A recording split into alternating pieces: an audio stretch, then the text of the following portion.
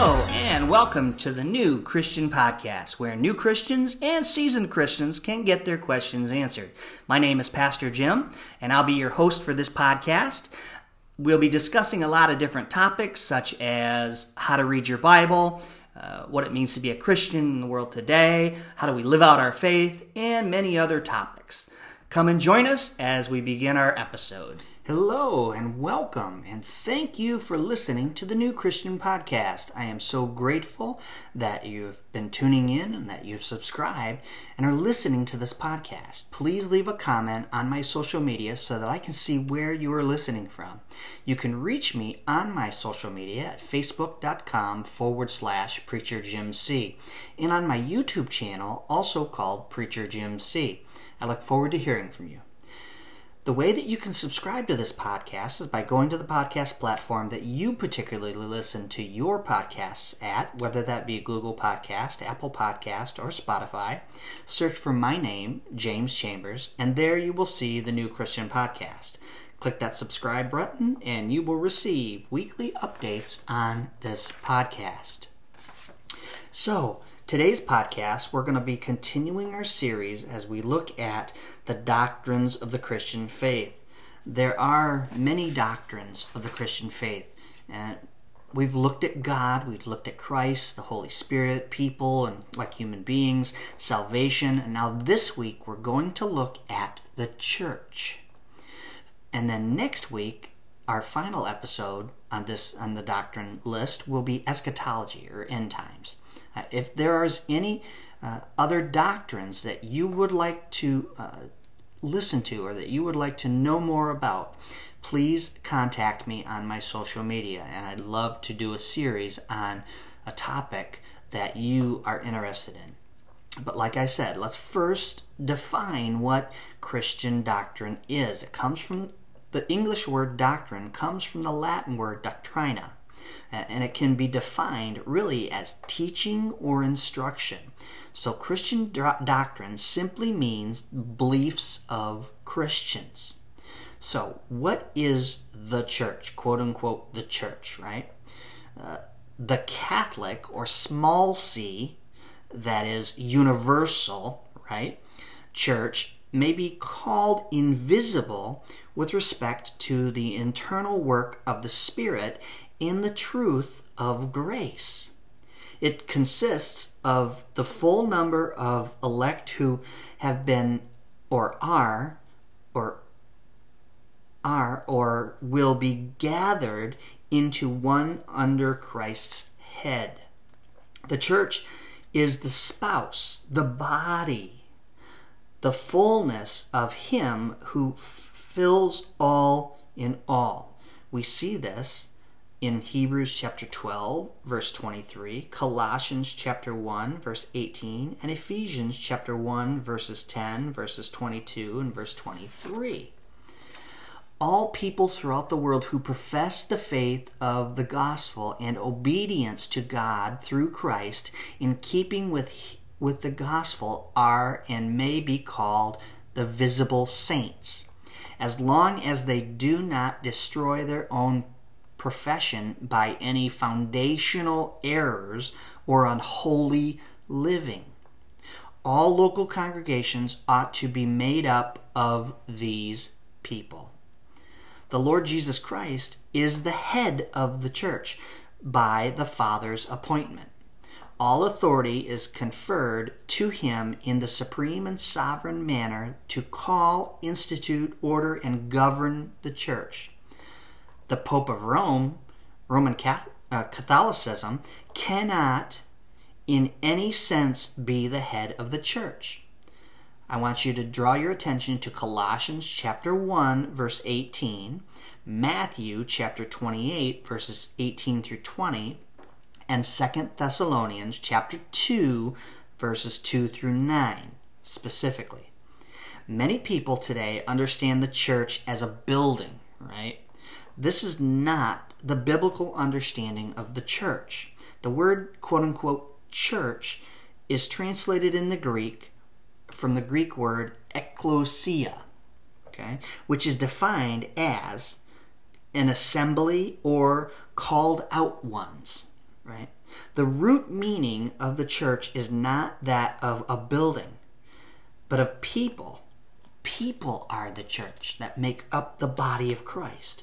It is ironic that when you ask people what church they attend, they usually identify as with a building. But that's not truly correct.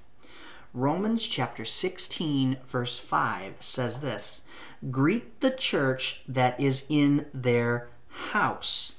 Paul's referring to the church in their house, not a church building, but a body of believers in their house, bodies of believers. The church is the body of Christ, of which he is the head. Ephesians chapter 1, verses 22 through 23 says this, "And God placed all things under his feet and appointed him to be head over everything of the church, which is his body, and the fullness of him who fills everything in every way." The body of Christ is made up of all believers in Jesus Christ from the day of Pentecost in Acts chapter 2 until Christ's return, right? Biblically, we may regard the church in two ways: as the universal church or a local congregation or a local church, right? The universal church consists of everyone everywhere who has a personal relationship with Jesus Christ. For we were all baptized by one Spirit into one body, whether Jew or Greek, slave or free, and we were all given the one Spirit to drink. Paul tells us that in 1 Corinthians chapter 12, verse 13. This verse says that anyone who believes is part of the body of Christ and has received the Spirit of Christ as evidence. All those who have received salvation through faith in Jesus Christ comprise the universal church. The local church is described in Galatians chapter 1, verses 1 through 2, when it says, "Paul, an apostle, and all the brothers with me to the churches in Galatia." Here we see that in the province of Galatia, there were many churches. They had a localized ministry and were scattered throughout the province. They were local churches. Whether a Baptist church, a Lutheran church, an E-Free church, etc., is not the church, as in the universal church. Rather, it is a local church or a local body of believers. The universal church is comprised of everyone who belongs to Christ. Members of the universal church should seek fellowship and edification within a local church. So, to sum this all up, the church is not a building or even a denomination. According to the Bible, the church is the body of Christ, all those who have placed their faith in Jesus Christ for salvation. This is confirmed in John chapter 3, verse 16. We all know that verse. And Paul in 1 Corinthians chapter 12, verse 13. The local churches are gatherings of people who claim the name of Christ. Members of local churches may or may not be members of the universal church, depending on the genuineness of their faith, right? The local church is where believers can fully apply the quote-unquote body principle, body of Christ, right? 1 Corinthians chapter 12 tells us encouraging, teaching, and building one another up in the knowledge of grace of our Lord Jesus Christ, right? So if you would like to contact the ministry on any one of these topics that we've discussed over these last few weeks, or also if you would like to, if you've surrendered to Christ and you've given your life to Christ, I want you to contact the ministry. I want you to contact me and let me know that you've given your life to Christ. You've repented of your sins and you've given your life to Christ. So, if you have any questions about this or any other doctrine, I want you to contact me. So next week, we're going to look at the end times, eschatology. What is the whole idea of Christ's return and the doctrines surrounding this belief?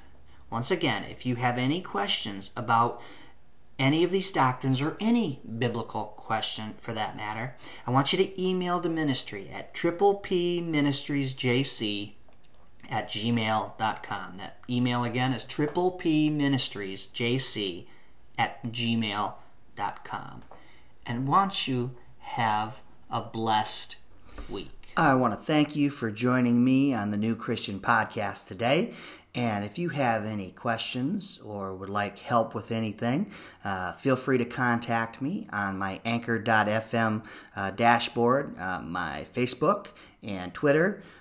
Links are there. And you can also reach me if you are on YouTube and you search Preacher Jim C.